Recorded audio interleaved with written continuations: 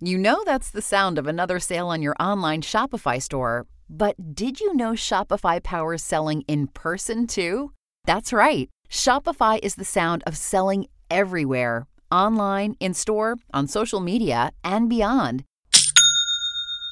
Shopify POS is your command center for your retail store. From accepting payments to managing inventory, Shopify has everything you need to sell in person. With Shopify, you get a powerhouse selling partner that effortlessly unites your in-person and online sales into one source of truth. Track every sale across your business in one place and know exactly what's in stock. Connect with customers in-line and online. Shopify helps you drive store traffic with plug-and-play tools built for marketing campaigns from TikTok to Instagram and beyond. Get hardware that fits your business. Take payments by smartphone, transform your tablet into a point-of-sale system, or use Shopify's POS Go mobile device for a battle-tested solution. Plus, Shopify's award-winning help is there to support your success every step of the way. Do retail right with Shopify. Sign up for a $1 per month trial period at shopify.com/crimes, all lowercase. Go to shopify.com/crimes to take your retail business to the next level today. Shopify.com/crimes. It's that time of the year. Your vacation is coming up. You can already hear the beach waves, feel the warm breeze, relax, and think about work. You really, really want it all to work out while you're away. Monday.com gives you and the team that peace of mind. When all work is on one platform and everyone's in sync, things just flow. Wherever you are, tap the banner to go to Monday.com. You're listening to an Ono Media podcast. Hey everyone, and welcome back to Into the Dark podcast with me, Peyton Moreland. I am so excited you are here. If you are watching on YouTube, can you please just very, very quickly give me a thumbs up and leave a comment below during the video. It helps with the algorithm and I could really use the help. And if you are listening on audio and can leave me a review, that would be great. I'm sorry to keep begging you every week, but it's quite literally my job. So thank you for sticking with me through it. And I love you guys so much. If you are new here, hi, this is Into the Dark podcast. I have another podcast called Murder with My Husband. It's a true crime podcast with my husband. And this is kind of the spinoff of that. And it's my solo show. So hi, we cover all things dark. We cover murder. We cover hauntings. We cover ghost stories. And then also last week, we did a case that was about a subject that I realized is not supposed to be covered on this specific platform where viewers watch.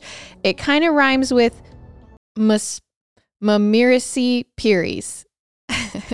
And so I need to come up with a different word to say because I don't want the video to be restricted anymore. So when we are talking about those certain things, we are now going to be calling them tinfoil tells.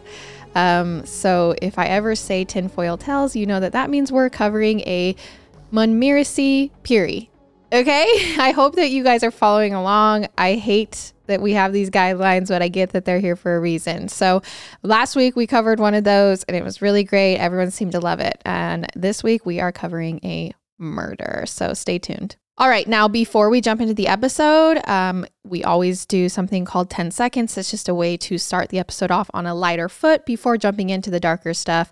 So this week for my 10 seconds, I'm going to be talking about how Garrett, my husband, surprised me by taking me to the Olivia Rodrigo concert this last week. It was amazing. It was so good. I screamed every single word. I actually went to her Sour tour. This was her Guts tour.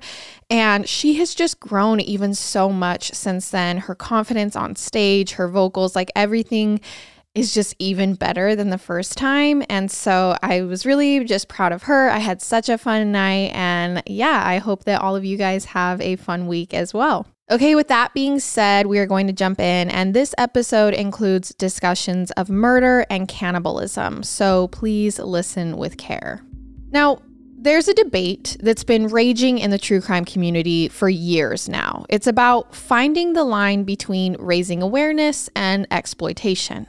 Because After all, we are telling real people's stories here. A lot of times we are describing the worst thing that has ever happened to someone. And it can't be fun to see your lived experience become entertainment for someone else. On the one hand, this kind of work really does do a lot of good. There are a lot of real world examples where true crime media has brought attention to an unsolved case and even helped the police bring the culprit to justice. And even when you don't get such concrete results, some survivors just appreciate the opportunity to get their story out there and feel seen and feel like they're making a difference. But at the same time, we're also giving attention to the killers, making them a little infamous, which can be harmful. So where's the line where the bad aspects of true crime outweigh the good? I don't know if we'll ever find the exact right balance in every case or if there's even such a thing, but I will say one thing. Killers should not benefit from their crimes. They certainly shouldn't become rich at their victims' expense. That seems fairly uncontroversial, right? But in today's story, the murderer went on to become a celebrity, almost like he was rewarded for what he did. But the killer I'm discussing couldn't have been more anonymous one evening in mid-June back in 1981. It was that time of year when the days feel like they last forever. The sky was still bright with sunlight even though it was after 8 p.m. And we are in Paris, the city that never sleeps. It was clogged with pedestrians. They were on their way to dinner or running errands after work. And all in the middle of this, in Paris in 1981, there's a Japanese man carrying 2 suitcases who's hailing for a cab, and he's 32 years old. And the cab driver that pulled over for him didn't know it, but the man was actually a student at the Sorbonne. The cab driver, though, did notice how heavy the bags were this man was carrying when he loaded them into his taxi for him. He even made a joke. He said, "What have you got in here, a body?" And the student explained that no, these bags are just full of books, which obviously made sense. He probably did a lot of studying. So after the student gets in the cab, together they drove to the Bois de Boulogne Park, which wasn't all that far away, but I guess the student didn't want to walk with those heavy bags. Now, this park is this massive, beautiful green space in Western Paris. It looks like something out of a painting, just grass and trees and a gorgeous lake. So the student gets out of the cab and he's walking down a pathway and some kind of fluid begins dripping out of his suitcases. And we know this because several passersby noticed and wondered what he had in there. Like, it's obvious. People are seeing that his suitcase is dripping fluid. Some even went so far to call the police and report what they'd seen. But before the authorities could arrive, the man set his bags down, turned, and then walked away without them. Which obviously, I'm not going to lie, that's pretty suspicious, but nobody stopped him. Maybe they were afraid to confront him, or they figured they'd already done their part by just reporting their suspicions. Well, later that evening, a couple of joggers passed the bags during their workout, and the suitcases caught their attention, particularly because, like I said, they were still leaking an unidentified fluid. So these joggers paused to open the suitcases up. And inside, they found a dismembered body. Now, the good news is the police investigation actually goes really quickly in this case. So many people had seen the Japanese student walking through the park with the dripping suitcases. They had a very detailed description thanks to all the reports, and it didn't take long for police to find the taxi driver who gave him a ride to the park. Presumably, he was able to identify the exact address where he had picked up the Japanese man. And honestly, in no time at all, the detectives found this guy in his apartment. So this Japanese man was named Issei Sagawa. And very soon after the incident in the park, they arrested Issei in his home. And he didn't resist. He went along with the officers willingly. They searched his apartment when they apprehended him, and they found more body parts that belonged to the person in the suitcase. They were stored in Issei's refrigerator. They also found an ID card that wasn't Issei's, and turns out it belonged to the victim. Her name was Renee Hartevelt, and she was also a student at the same school Issei attended. Once the police had him in custody, there was one big question they wanted him to answer. Why did he kill her? I mean, this case is very open and shut. Like, they quickly found him. They find more of her body parts there, her ID card there. They know who the victim is. They know who the killer is.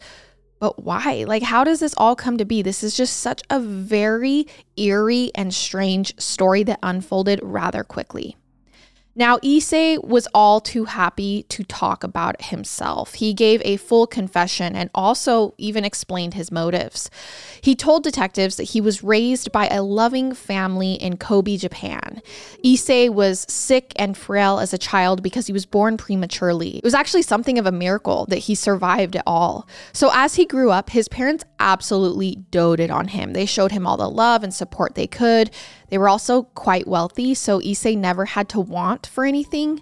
He tells police that sometimes while growing up, his uncle would come over, and Issei, his brother, his father, and his uncle had this one particular game they played all the time. His uncle would pretend to be an evil, man-eating giant, and his father would be the knight who would protect his sons from this giant, and they'd mock fight, and when his father won, Issei and his brother were saved, but sometimes his uncle would be the victor. And when he did that, he'd turn on the stove and set a pot on the burner, pretending that he was going to cook and eat his nephews. Now, Issei and his brother would laugh and squeal. They knew they weren't in any real danger, and they loved the game. They loved pretending that this giant might eat them. Now, I think we all have childhood memories, something like this, but Issei responded in an unusual way growing up to these games. He kind of became obsessed with the idea of being eaten and with eating other people. Eventually, he felt the need to consume human flesh for himself. Now, I'm not saying Issei's uncle turned him into a cannibal, but to hear Issei tell it, he was fascinated with eating human flesh from a pretty young age. He loved stories like Hansel and Gretel, specifically the parts where the evil witch wanted to cook the children. And according to Issei, he first realized he had similar impulses when he was just 6 years old. He actually told reporters with Vice that he was in first grade when he began thinking of his classmates in terms of how they might taste. This is a lot, but he goes on to say there was one boy in particular who Issei couldn't stop thinking about eating. And those feelings didn't go away as he got older. If anything, they intensified, and they also took on a sexual component. Cannibalism and sexual desire were one and the same, at least in Issei's mind. So in that same interview, Issei told a story about how he saw a beautiful woman on the street one day, and all he could think about was consuming her. By this point, Issei was a grown adult with the means to act on his desires. So he began stalking this girl. He learned where she lived, and he broke into her apartment one night. When Issei snuck into her home, she woke up and she screamed. The police arrived before he had a chance to hurt her or to flee. He didn't tell the authorities his real intentions that night, so they charged him with attempted rape instead of attempted cannibalism. They never suspected anything about the cannibalism or even the murder. So technically, Issei lucked out. And as I said before, his father was wealthy and apparently willing to bail him out. So Issei's dad actually paid off the would-be victim in this case, and she agreed to drop any charges against him. So Issei's criminal record was clean, even after this incident. So that being said, it didn't stop him from being accepted into school in 1977. There, he majored in comparative literature and language. By this point, Issei was 20 years old, and the thought of eating human flesh wasn't just an obsession anymore. It was kind of his purpose in life. Or as he put it, quote, "My desire to eat a woman had changed into an obligation." So, Issei made a plan. He'd invite a sex worker to his apartment, then shoot and kill her. That way, he could eat his victim without ever needing to leave his own home. There was no risk of waking his victim or making her scream like the last time he'd tried this. So every single night, he'd hire a sex worker. He'd take her back to his place, then wait until she was distracted, washing up in the bathroom. He'd lift the gun and aim it at the unsuspecting woman's back, but then he'd set it back down again. He just couldn't bring himself to pull the trigger. It was one thing to fantasize about murder and cannibalism. It was something else entirely to take a person's life for real. It seemed to Issei like he'd never be able to make his dreams come true. But that all changed when he met Renee Hartevelt. Like Issei, Renee was a student, like I said, and she was international. Originally, Renee was from Holland. Calling all lovers of mystery. Prepare to don your detective hat in June's Journey, a free hidden object mobile game that delves into the captivating journey of June Parker, a self-proclaimed detective on a quest to unravel the mystery surrounding her sister's untimely death. Take a trip in time to the glitzy 20s and play as June, deciphering clues and unveiling secret plots within thousands of beautifully illustrated scenes. The thrill is endless with new chapters added weekly, allowing you to not only enjoy the detective adventure, but also to personalize and decorate your very own Orchid Island where the story takes place. How sharp are your detective skills? Find out when you download June's Journey on your Android or iOS device or play online via Facebook Games. Your detective journey awaits. This show is sponsored by BetterHelp. This year has gone by so quickly. So far in 2024, we started our first live tour and have a great new show on Twitch. But there's still so much more we want to do before the year is over. So when life goes so fast, it's important to take a moment to celebrate your wins and make adjustments for the rest of the year. Therapy can help you take stock of your progress and set achievable goals for the next 6 months. As you guys know, therapy has made such a huge impact in my life. It's helpful for learning positive coping skills, maybe just how to set boundaries. So if you're thinking of starting therapy, give BetterHelp a try. It's entirely online, designed to be convenient, flexible, and suited to your schedule. Just fill out a brief questionnaire to get matched with a licensed therapist, and you can switch therapists at any time for no additional charge. Take a moment. Visit betterhelp.com/dark today to get 10% off your first month. That's BetterHelp, HELP.com/dark.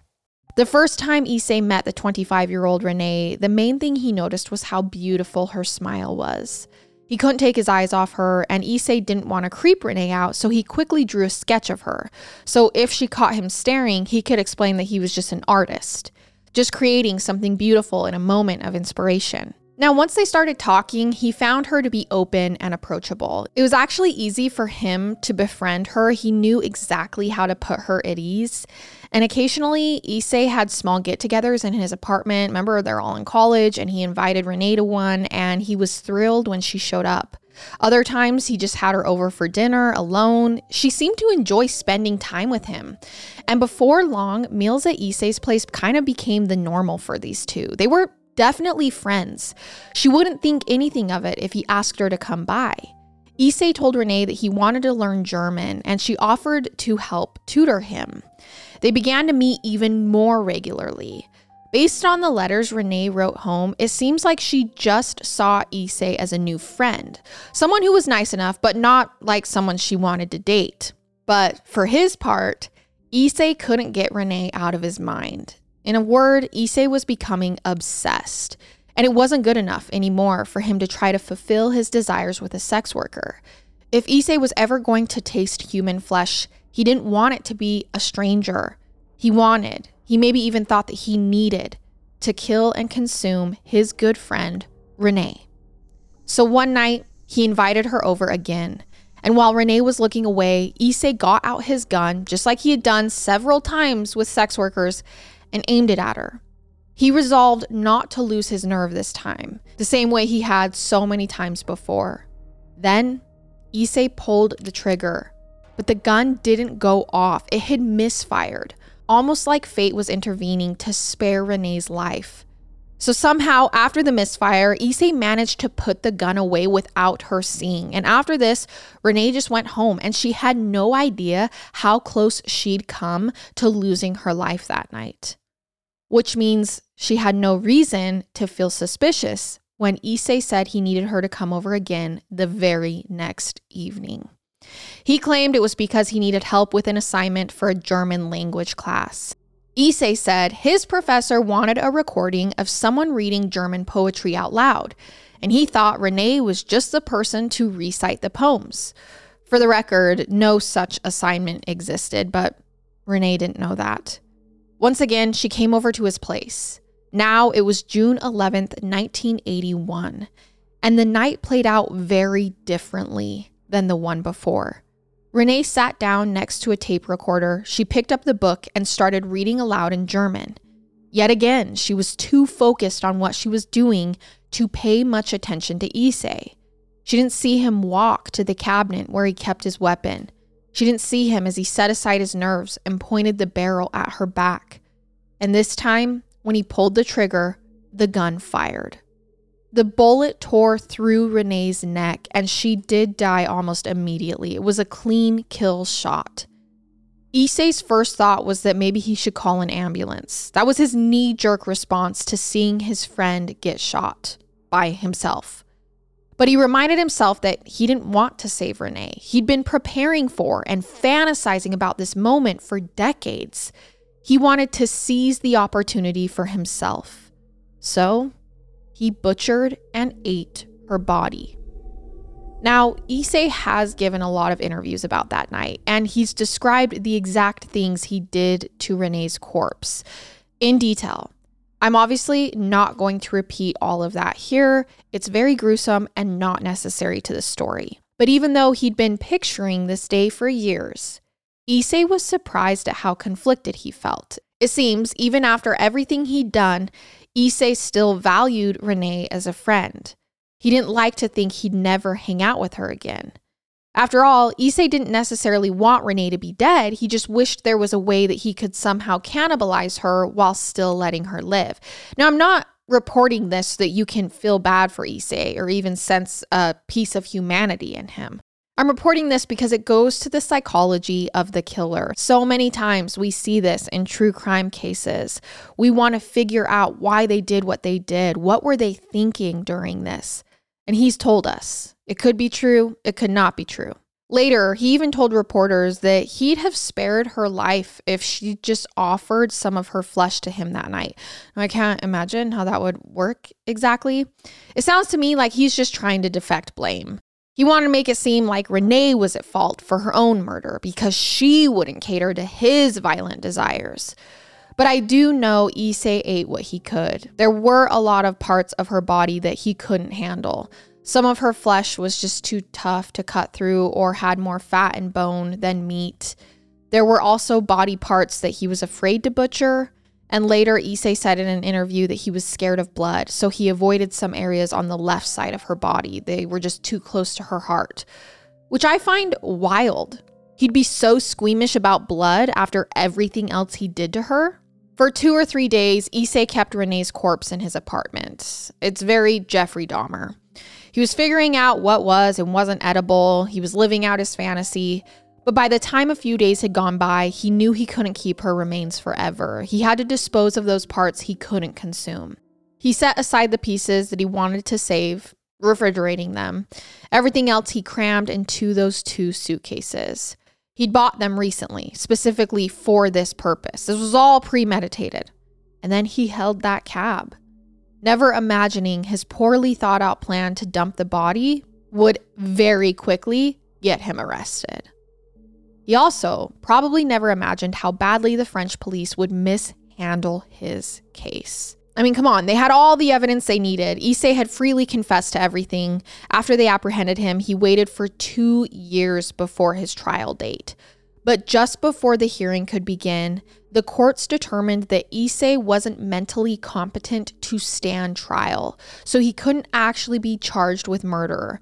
And I should note, according to the U.S. Sun, they came to this ruling right after Issei's wealthy father helped him hire a very high-powered lawyer. The implication being that, once again, Issei's rich family connections helped him get out of legal trouble. So instead of taking Issei to trial, the officials resolved to have him committed to a mental health facility. So he'd still be off the streets in a position where he couldn't hurt anyone, even if he wasn't in prison. The arrangement was supposed to last for the rest of his life. But because Issei wasn't a French citizen, they decided to deport him back to Japan. That way, French taxpayers wouldn't be funding his treatment, and his home country could just deal with him. And here's where they made their big mistake. So by the time Issei arrived back in Japan, there were no criminal charges against him. France had dropped the murder case when they decided not to go to trial. But because of the way information is shared in these kinds of circumstances, his Japanese psychologists couldn't look at all of his records from France. So it's almost like he gets deported back to Japan and they don't really know what happened over in France. So they couldn't review all the disturbing things he said about why and how he had killed Renee. And when they did their own examinations with him, Issei didn't say anything bad enough to warrant an involuntary commitment. Basically, the Japanese criminal justice system's hands were tied. They knew that Issei was a killer and a cannibal. I mean, the story had been all over the news. But legally, they were only able to consider certain information when deciding what to do with him. He didn't seem to be criminally insane, and he was no longer being charged with murder in France. They had no legal reason to keep him confined. So you're going to literally not believe this, but they just let him go. On August 12th, 1986, he was officially a free man. He voluntarily checked himself out of the Japanese hospital where he was examined. To hear him tell it, the doctors may have even asked him to leave, like they didn't want to deal with him. All in all, Issei spent 4 years in a psychiatric hold in France. And by the time he got to Japan, the authorities had already decided to set him free. His stint in the French hospital wasn't long enough for him to receive any meaningful treatment for what seemed to be very severe mental health problems. And he never spent any time in an actual prison for Renee's murder. He never even had to defend himself in court. Now, if you think that's outrageous, be prepared to get even angrier because it's about to get much worse. Renee Hartevelt's murder was a huge news story. I mean, the crime was so graphic and disturbing. Of course, it's going to draw a lot of press attention. So now, Issei was a free man, walking the streets of Japan, able to do whatever he wanted. He was never charged. He could do interviews with journalists and appear on daytime talk shows, and that is exactly what he did. And he literally becomes kind of a massive celebrity. He wrote multiple books about Renee's murder that he committed, both texts and mangas with very explicit artwork. And as of 2021, he had 20 credits to his name. He wrote restaurant reviews and appeared in ads for different food products. And he starred in several documentaries about his crime. He even had a bit of a career in the softcore porn industry. Get this, making films specifically to appeal to people with a cannibalism fetish. In them, he'd reenact Renee's murder or pretend to eat his co-star. Even his family members benefited from his notoriety. Issei's brother published a memoir. One journalist in France also leaked the crime scene photos of Renee's body. This is a very massive invasion of her privacy, and the reporter was arrested for the bad call. And this detail is so terrible. I feel so bad for Renee's family. Not only did they have to grapple with her murder and with how her killer went free, now her pictures being published like they were entertainment, and her murderer is reenacting her murder on porn. It's hard to imagine how anyone could deal with all of this. Now, I also don't know exactly what was going on in Issei's mind through all of this, if he ever felt guilty that he was benefiting from Renee's murder. It does sound a bit like he played up his flesh-eating killer persona. In one interview with a reporter with The Guardian, he offered her dishes from his cupboard while she was having lunch. He joked about the possibility that he might have used those same dishes to eat a person once. He also hinted that he wanted the reporter to give his flesh a try. And also during this report, he made a reference to another woman who'd recently gone missing, implying that he might have had something to do with it. Honestly, it's disgusting. It's kind of like he sees Renee's murder as some kind of joke. He's playing it up. He's trolling for attention. And it worked. Reporter after reporter wrote stories about his alarming statements. In one, he talked about how it was hard to resist temptation in the summer. Issei described how he'd check out these women on the street in their scanty clothes, and he'd fantasize about devouring them. So he clearly still has all of these desires. He'd also describe how he'd prepare the meat and announce that he needed to kill and eat at least one more woman before he died. Like, he's saying this. Now on Netflix, inspired by the unbelievable true story of a fake hitman, comes the new movie, Hitman, from Academy Award nominee Richard Linklater. At 96% certified fresh on Rotten Tomatoes, critics are calling Hitman a smart, sexy crime thriller with surprises at every turn. Starring Glenn Powell and Adria Arjona, Hitman. Now playing on Netflix and in select theaters. Rated R. Have you made the switch to Knix? Millions of women have made the switch to the revolutionary period underwear from Knix. That's Knix. Period panties from Knix are like no other, making them the #1 leak-proof underwear brand in North America. They're comfy, stylish, and absorbent, perfect for period protection from your lightest to your heaviest days.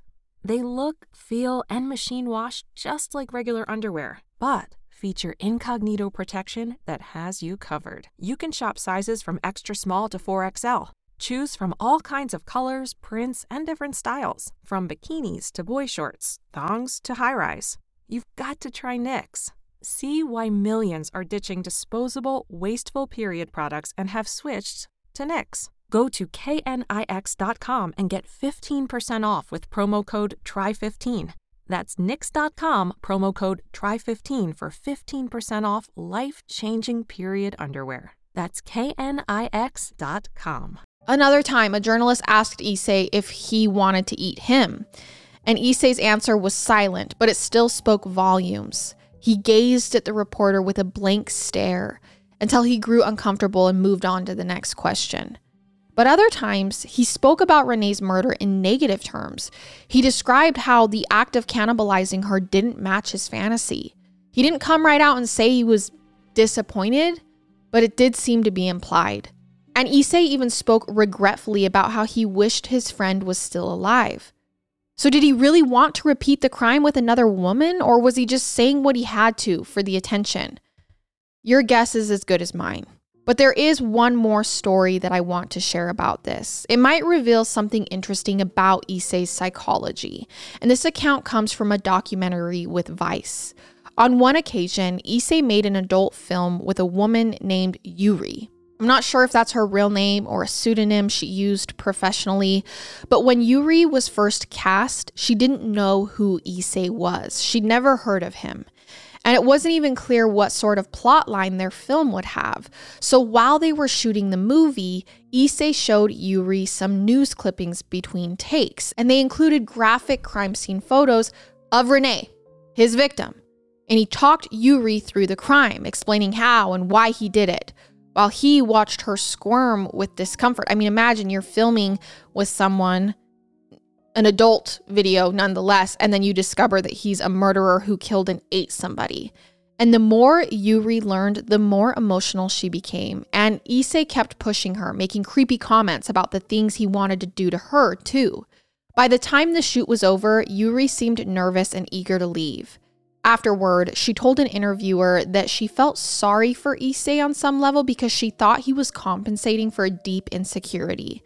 But she also was very much not okay with how he had acted. However, here's where things get weird. After their shoot, Yuri and Issei actually stayed in touch. According to him, they even became friends. They made social plans and went out together. But when Issei told the Vice reporters about their relationship, he also bragged about how he scared Yuri during their early meetings, which is a weird way to talk about a friend. It does sound like on some level, Issei couldn't resist the urge to frighten the young woman. Like his desire to control her emotional state was more important than her right to be comfortable. But it wasn't so severe that it stopped him from connecting with her. Almost like Yuri's initial impression was correct. Issei seemed to be at war with himself, split between his selfish desires to impose his will on vulnerable women and his longing for a real friend. So make of that what you will. In the final decade of his life, Issei stepped out of the limelight and lived a more private lifestyle. He had multiple strokes and eventually needed to use a wheelchair to get around. And because Issei required regular care, his brother stayed with him. Around this time, Issei began using a fake name so he could have some anonymity. When he died of a stroke in 2022, it did make international news. The whole world knew about the death of the so-called Kobe Cannibal, who passed at the ripe old age of 73, still a free man. His funeral was a private affair, close friends and family only, no press, and no one from the general public. Until his dying day, Issei never expressed any remorse for what he did to Renee. Not in public, not in private. Renee's family said they never heard a word from him. There were no apologies or any communication. Now, if there's any silver lining to this story, it has to be that Issei never killed anyone else, at least not that we know of. After he got caught for Renee's murder, it seems like he restrained himself to his jokes, his interviews, his books, and his movies. So I think it's a good thing nobody else got hurt. But still, this whole story is such a massive miscarriage of justice. I feel bad for Renee's friends and family who lost her and then watched her killer basically rocket to stardom. And there is a lesson in here for all of us. It's one thing to find murder fascinating, but we should all make sure not to glorify it, especially when the victims are still, years later, waiting for justice. And that is our episode on Renee Hartevelt. Thank you so much for listening and watching, and I will see you next time as we dive further into the dark together. Goodbye.